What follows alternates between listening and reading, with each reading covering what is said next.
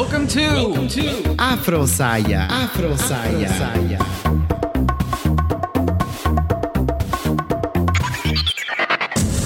Hello, everyone. Welcome to AfroSaya, the Afro Latino podcast. My name is Alex, and I'm here from Sacramento, California. I've been missing doing the podcast, and I'm super busy, and I hate that. So my family's been asking me, like, what the hell are you doing? Like, why are you so busy? Like, what is the thing that is keeping you so busy from preventing to do things that you like the podcast? And I was like, I don't know. Okay, well, I do, but it's all in my head. Like, I know exactly what's going on, but I don't think so people know because I don't tell everyone what I'm doing. So I think I have to spell it out what I'm doing. So the reason that I'm super busy is because I'm a teacher. I'm a high school teacher. I have my own room, my own classroom. It's fantastic. I love my classroom. I decorate every day. I think about something different that I want to put in the walls, and I want to change the setting. So I always find something to do with my classroom. But I also have to prepare materials for my class. Like, I have to do lesson plans. I have to do copies. I have to see what information I'm going to provide to my students. And also, I have to try before I give them, because I have to see what the results should be of that exercise, of that particular assignment that I'm giving to them. So I am super busy because I'm doing that type of work. And plus, I have to take professional developments, workshops. I have to be in meetings. I have to, I have to check with everybody. What am I doing? And at the end of the day, I'm coming home and I'm like, oh, I still have to plan. Oh, I still have to think about it for the next day. So it never stops. And on the weekends, I am doing grading pretty much because I'm teaching language. And language is not about just one aspect. There is multiple angles that you can see how a person is understanding the language. And so I can see my students now are writing. So this past week, I focused on writing, and I can see that they've been writing. Of course, there is so little mistakes that they still have to improve, but I cannot have one template. That's what I'm looking for a template. No one basic template can tell me how my students are writing, especially on language. I want them to see that I really care about what they're writing, because I do really. So I'm looking forward to have more information on that. So I'm spending a lot of time doing that because I want to read, and then I want to see what's their mistakes and how can I reinforce that information coming this week. And that takes a lot of time, people, a lot of time. Even if you are not doing anything and just start thinking about it, it takes time. I used to work with grown-ups, pretty much, I will say that. I was a professor at the university. So in Bolivia, I used to teach grown-up kids, if it's ironic to say that, right? So they were all grown-ups, so they were ready to go. I did not have to deal with behavior issues. But at the same time, the students that I have, they are coming with a lot of energy, and they are just being kids. They are 14, 13 years old, and they think things are funny. Sometimes they spend a lot of time trying to really focusing on doing something. And that is part of my job, teaching them how to focus, how to go back to where you need to do right now. There are moments where you can enjoy being silly, being funny, but this is the time to get education and get the information and for you to learn those things. So that is also part of the education that I am providing now. So I'm kind of giving not only lessons like academic information, but at the same time giving information that can help them in the long way. I'm also going to school. I'm online student, full-time student. So I have to read and also like go into online debates, almost like Facebook, but very academic. And I have to like respond prompts, information. So I'm not only teaching, but I'm also a student at the same time. And also I have to do my podcast because I love this. This is the thing that really takes away from me from everything. Like, this is the way that this is the only thing that I enjoy doing it, where I don't have to like really respond to something. You know what I'm saying? It's not like your job. It's more like you choose to do this and you find pleasure when you're doing things that, you just want to do it for fun. Oh, I'm also a Zumba instructor. I continue doing that. I will not give up. I will never give up that. It's my only workout. It's the only way I can be on shape and keep my blood flowing, oxygen giving into my body, my brain. And I also have to learn new 2 songs, and I'm going to do it. I'm going to be super, super happy about it. This past Saturday, I was with a couple other instructors. We have this party, which was amazing. It was for a water in Ethiopia because it was running for a fundraising event. So that was also really important and interesting, and I love it. There were a bunch of other Zumba instructors, like really the ones that I admired before. Now we were like dancing together. That was super cool. So that's how's my, life going on right now. But I'm super excited. I'm super happy too. And this week I'm going to spend time talking with a Boricua lady. She is from Puerto Rico, and she's going to be telling me all about this rich information about the Boricua identity. And then I talked to her about, of course, Afro-Puerto Ricans and how the identity of Black people in Puerto Rico is pretty much erased from their identity because of the missing contact, if you want to say that, with the diaspora, with the African diaspora. Puerto Ricans deem themselves probably more like an Americans, and also, and probably if you're like Black and you live in New York, most people will think, oh, you're African American, right? Until you start speaking Spanish, and then we'll be like, oh, where are you from? Like Venezuela, Colombia. But they will never associate you being Black from Puerto Rico. They will probably be associating you with those places like in South America, where most of the people are Blacks. But the problem is when you don't see yourself as such.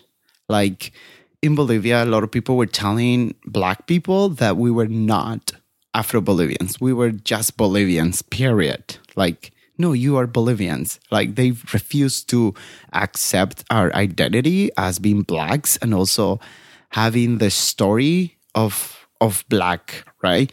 Coming from Africa, being part of the slavery transatlantic, even for the country of Bolivia, recognizing that they were slaves, like they were a former slave country, even recognizing that was like a struggle for them. So this is what I was talking to my friend Maria. So we're going to go to that conversation. Super amazing, super interesting. So stay here. Don't go anywhere. Let's play some music and let's go to the interview. Thanks for listening to me. Oh my God, this is amazing. I love my podcast.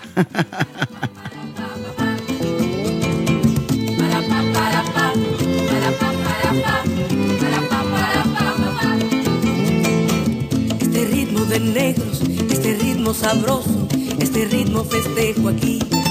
¿Cómo?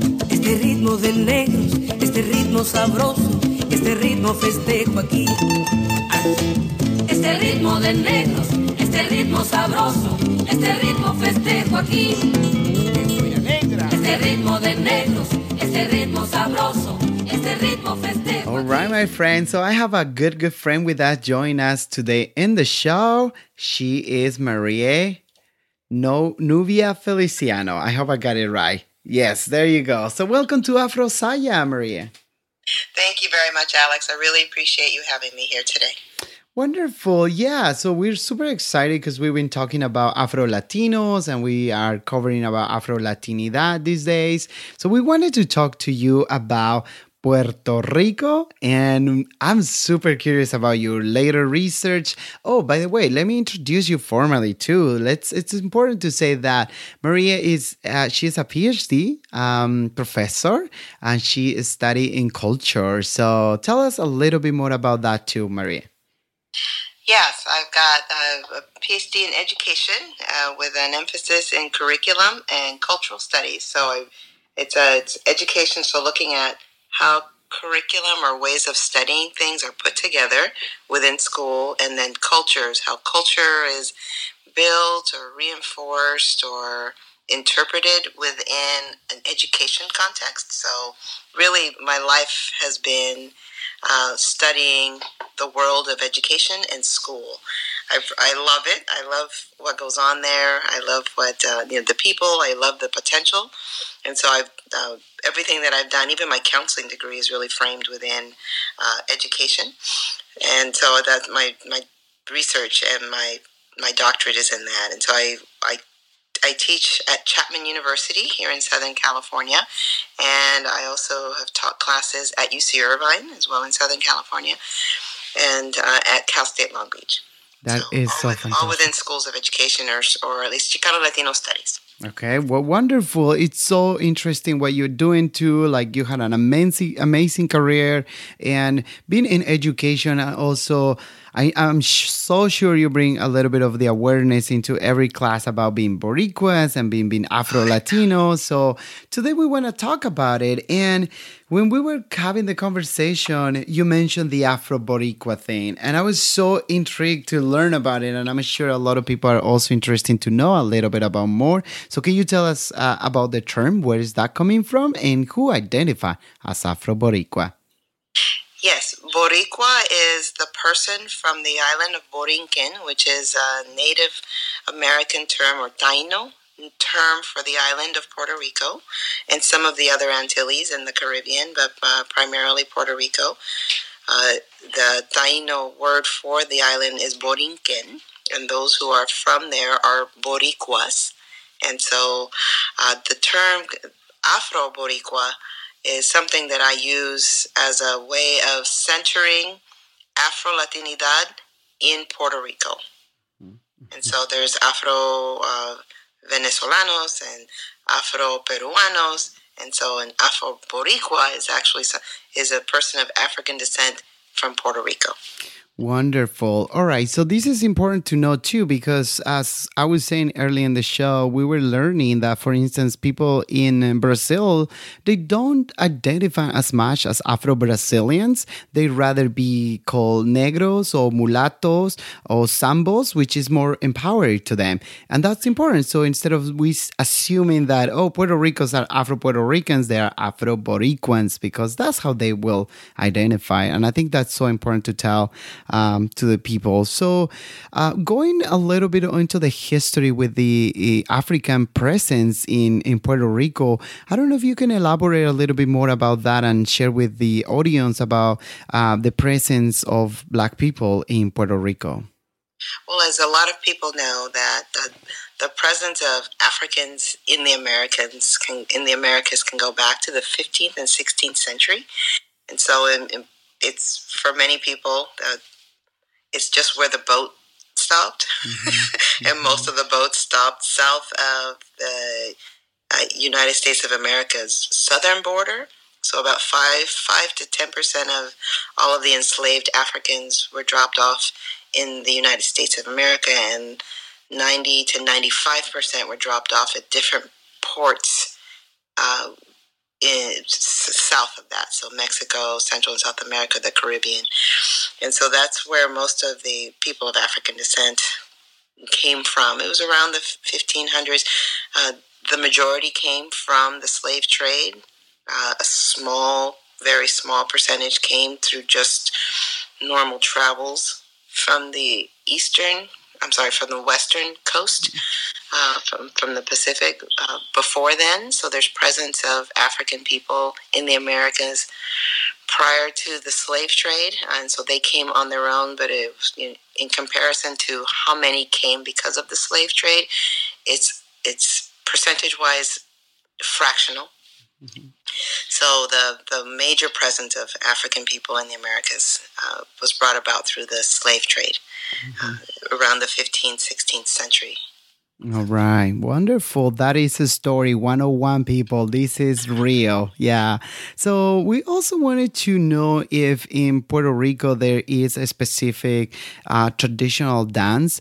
A lot of friends keep telling me, I know the bachata, the salsa, but I'm like, that is a general, it's everywhere. But for Afro-Bolivians, for instance, la saya or the saya music is very traditional and typical from Bolivia. In Peru, the cajones, what is it called, las cajas, is very traditional for them.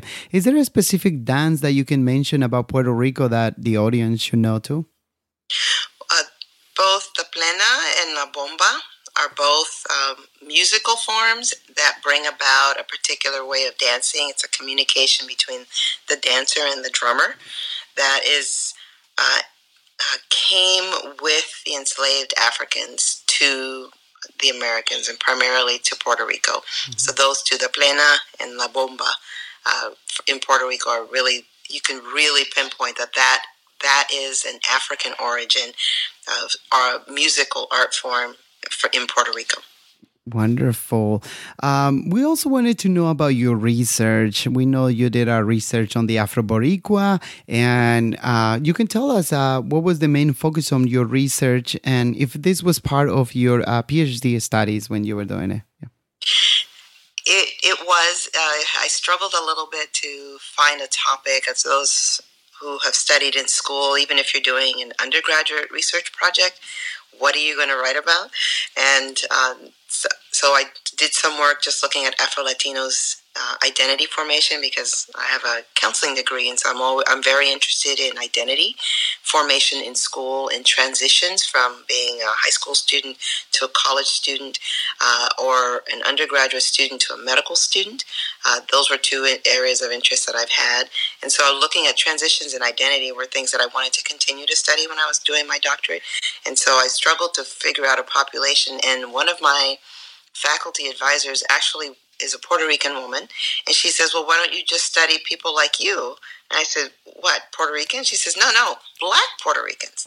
Mm-hmm. There's like almost none of you here on the West Coast. Most of us are on the Eastern Seaboard, the Southern Eastern Seaboard primarily, and we sort of blend in with the African American community because it's just easier, and human beings have a tendency just in general to find the paths of least resistance so that we can just live a happy life. Mm-hmm. So oftentimes, instead of the constant explaining, it's like, why are you speaking Spanish? Well, blah, blah, blah, blah. It's like, you know what, I'll just, Black folks don't seem to have a problem with me, and they don't seem to ask so many questions, so I'll just hang out with them. That's where you find a lot of Afro-Latinos is in and among the Black community for the most part, because there's so much mixed folks in the Black community already, so it's a very inclusive, heterogeneous population already, and so, but we do stand out. And so I'm thinking, okay, well, then I need to find some Black Puerto Rican people like me, and looking was a real challenge because I came across, the first barrier was that Puerto Ricans, like most people outside of the United States, have a national identity. We're Puerto Ricans. We're not segmented into Afro-Puerto Ricans or white Puerto Ricans or Indian Puerto Ricans, not indigenous Indians. Like, how there's a strong presence of the Indian subcontinent in the Caribbean. Well, there's also Indians in Puerto Rico, and so they don't segment. We don't segment ourselves like that on the island. And so it turns out that I was bringing in a very U.S. way of looking at the Latino identity, and what was coming back at me was a national identity of being Latino. And so when I would ask, I went down to a cultural center in San Diego, and I did a presentation, and I would talk to people, and they say, well, I don't consider myself Black. I consider myself Puerto Rican. And I said, but you're clearly of African descent, so it's not part of an identity that you would consider being a part of you being also Puerto Rican, and they would say no. And so that really was the first awareness that I had, that my understanding of being Puerto Rican was influenced by my time here in the United States. That there's a lot of hyphenated identities in the United States, so I just brought that understanding to how I was making sense of who I was as a Puerto Rican person. And so not all Puerto Ricans came to the same conclusions I did about that. And so I thought, okay, so now that's what I'm dealing with. And then the second thing is that I was actually told to my face that, tú sabes que siempre dicen que perros y negros vienen de Puerto Rico, pero there's more to us than that. Like, oh my goodness. Yeah. Okay. First of all, I had never heard that phrase before.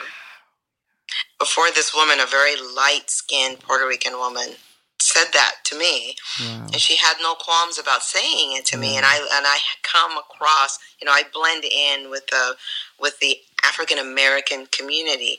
I consider myself part of the Black diaspora because everybody of African descent is part of the African diaspora.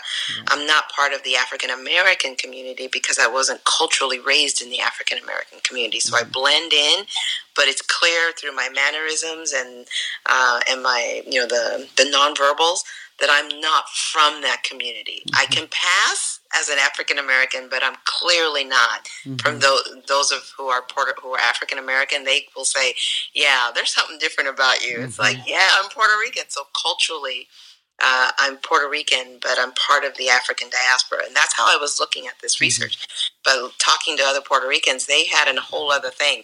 And so I struggled finding participants because I was defining AfroBoricuas in one way, and that's not how my target audience saw themselves. So I had to expand my language and say, do you consider yourself Black? And they would say, yeah, I guess I could pass for Black. I'm Puerto Rican. And so they had a very national identity. And when I would ask them, would you be able to pass for a Black person? Or how comfortable are you in the Black community? Then I was able to get at another aspect of who they were. That they seemed to have placed in another part of their identity.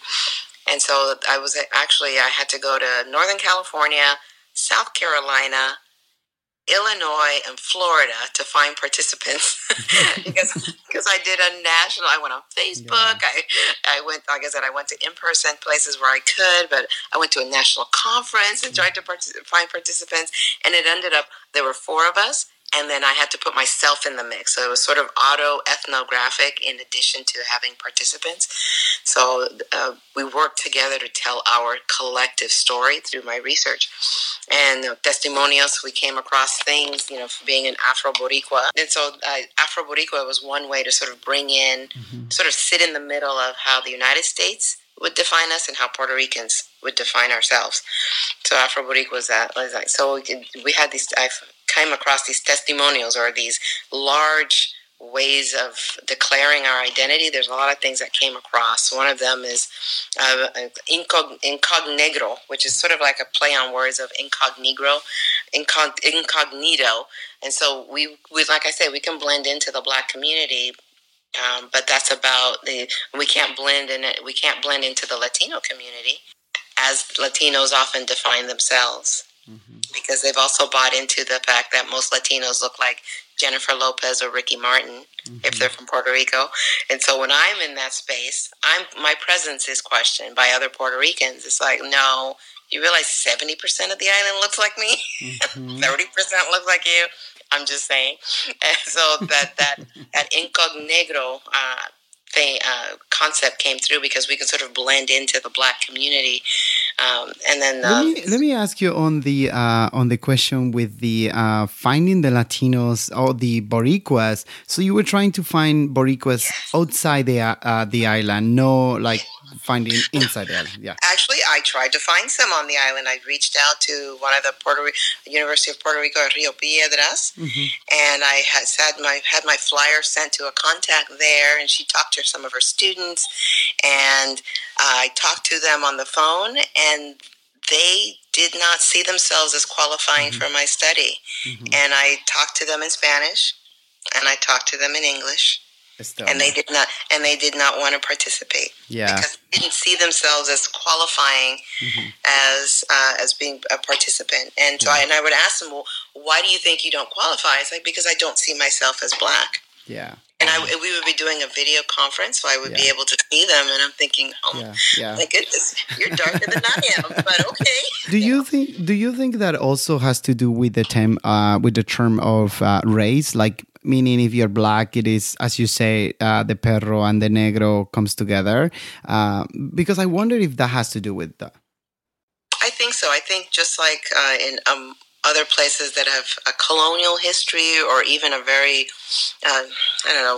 religion and history and literature have always used darkness to represent badness or places to be afraid of or things to be afraid of. And so it's in our subconscious as a species now, almost, to be afraid of the dark or to be afraid or fearful of things that are dark, and therefore you don't want to be associated with it.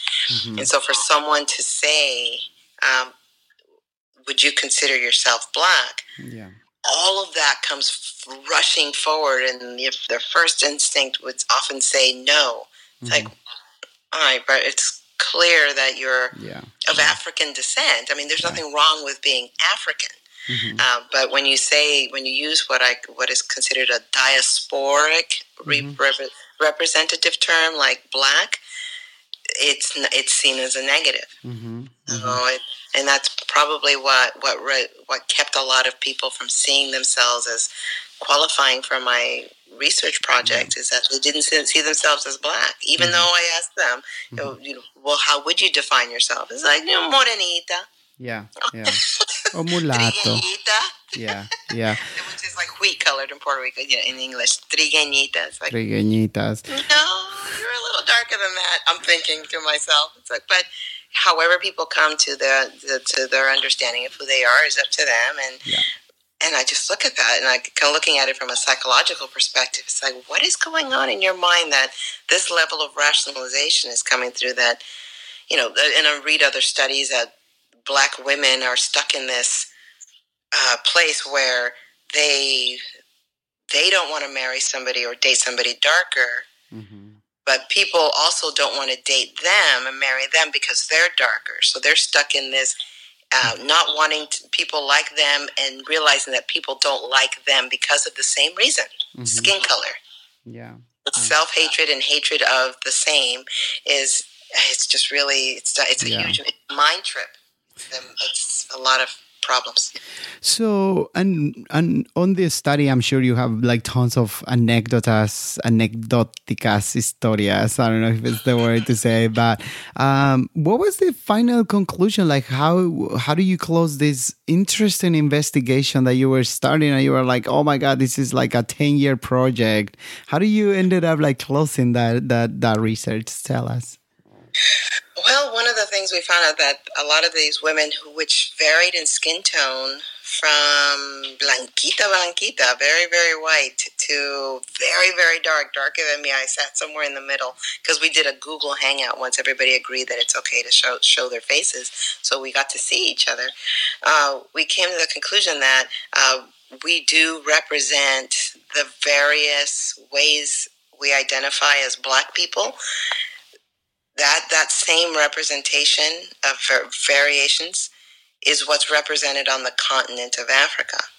You've got Africans from the north that are very much a mix of people, just like that sort of the Mediterranean blend, and then you go into the Saharan and then the Sub-Saharan, and then you've got those that go into the South African, and you see a variation. And then because of migration, again, you have more of the Indian subcontinent populations there, and so you've got this blend of people, and they're all African.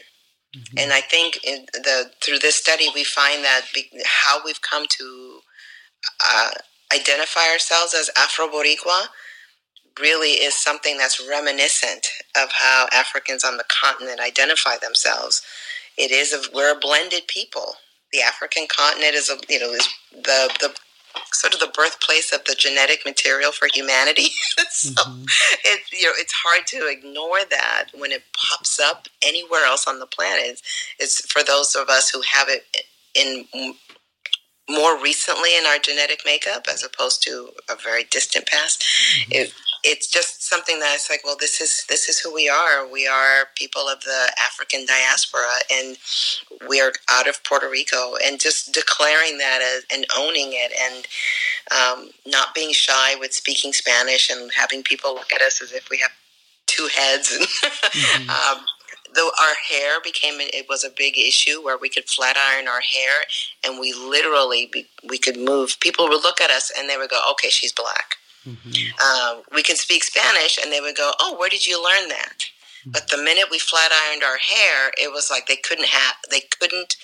didn't have a question to ask us or a rationalization in their mind to categorize us. It put us in this, it's called liminal space, this space in between where you don't fit in one place and you don't fit in another, and it's hard to define. Our hair really made us sort of disappear. They couldn't categorize us. So, and that's how hair in Puerto Rico is. It's very, you can flat iron it, you can do a lot of things, and it changes texture because there's, again, such a mix of genetic material.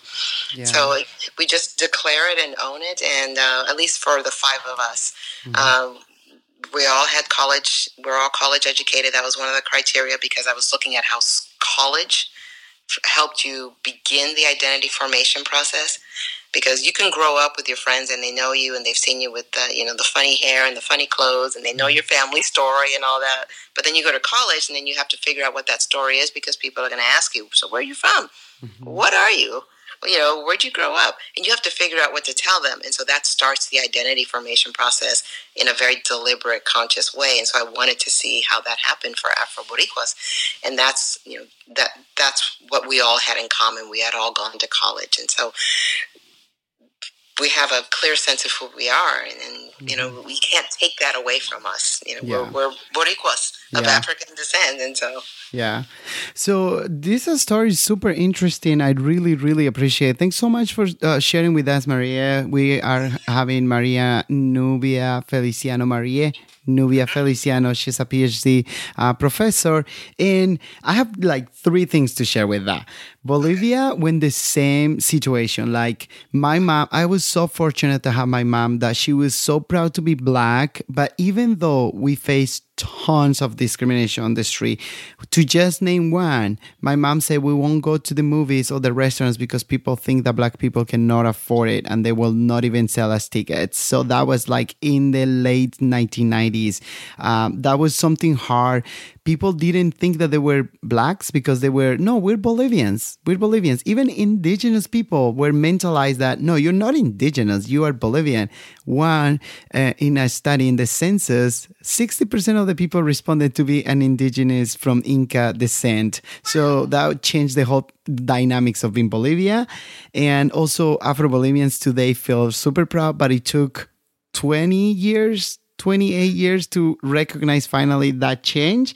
As you said, also, it helps to understand this study. And that's probably people don't think about it because when you recognize the dynamics, what is going on in a specific country with a specific population, you can assess and address issues like education, access to opportunity. As you say, how many Boricuas are in, or Afro-Boricuas are in education, having the opportunity to go to school as Afro-Boricuas. So that is super important and key, and that's what I also associate identity.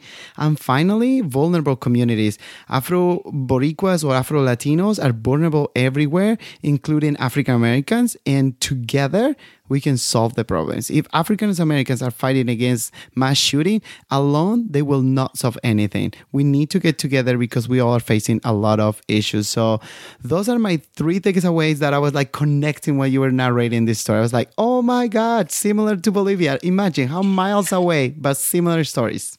Absolutely. Amen. I was nodding my head the whole time you were talking. Yeah. Well, thank you very, very much for this appreciation. I just want to say one more thing. I met a friend in South Carolina when I moved to the States to learn English. And she said, I am from Puerto Rico. And I have 3 basic questions for her. I was like, wait a minute. For us Bolivians, they tell us in education that Puerto Ricans are Americans.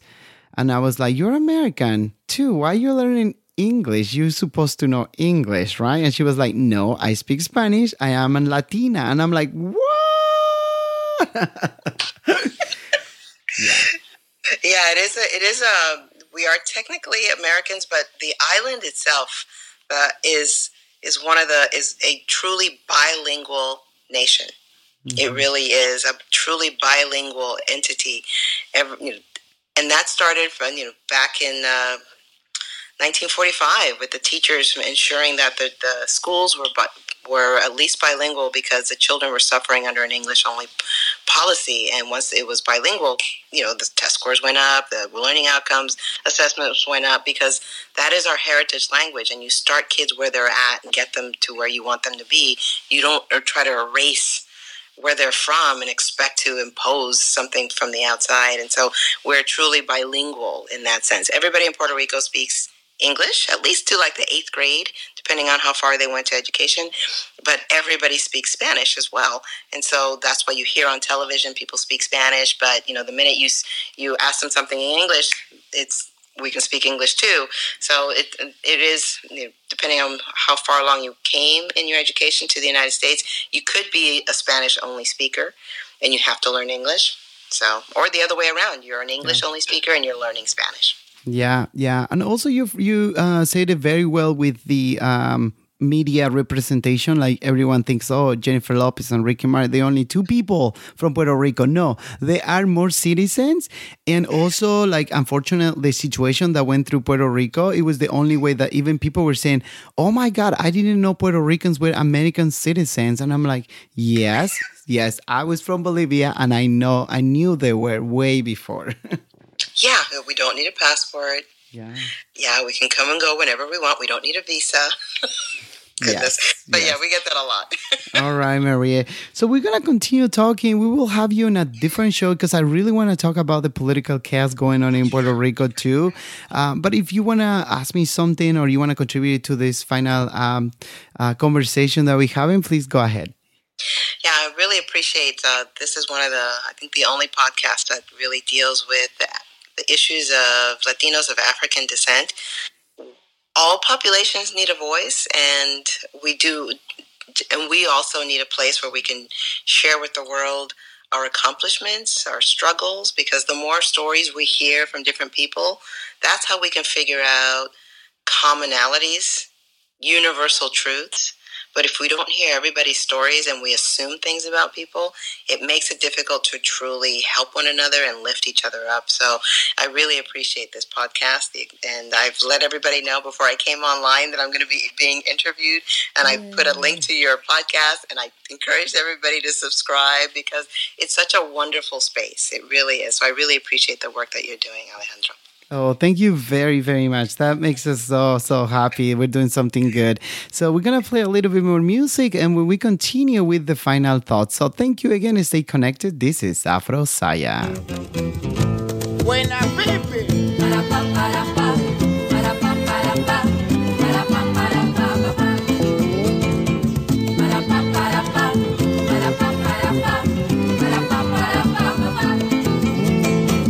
Este ritmo de negros, este ritmo sabroso, este ritmo festejo aquí. ¿Cómo? Este ritmo de negros, este ritmo sabroso, este ritmo festejo aquí. Este ritmo de negros, este ritmo sabroso, este ritmo festejo aquí. Este ritmo de negros, este ritmo sabroso, este ritmo festejo aquí. Yo no había nacido cuando este llegó. Lo hizo un negro que lo conozco yo. ¿Qué será? Para pa para pa, para pa para pa, para pa para pa pa pa. Para pa para pa,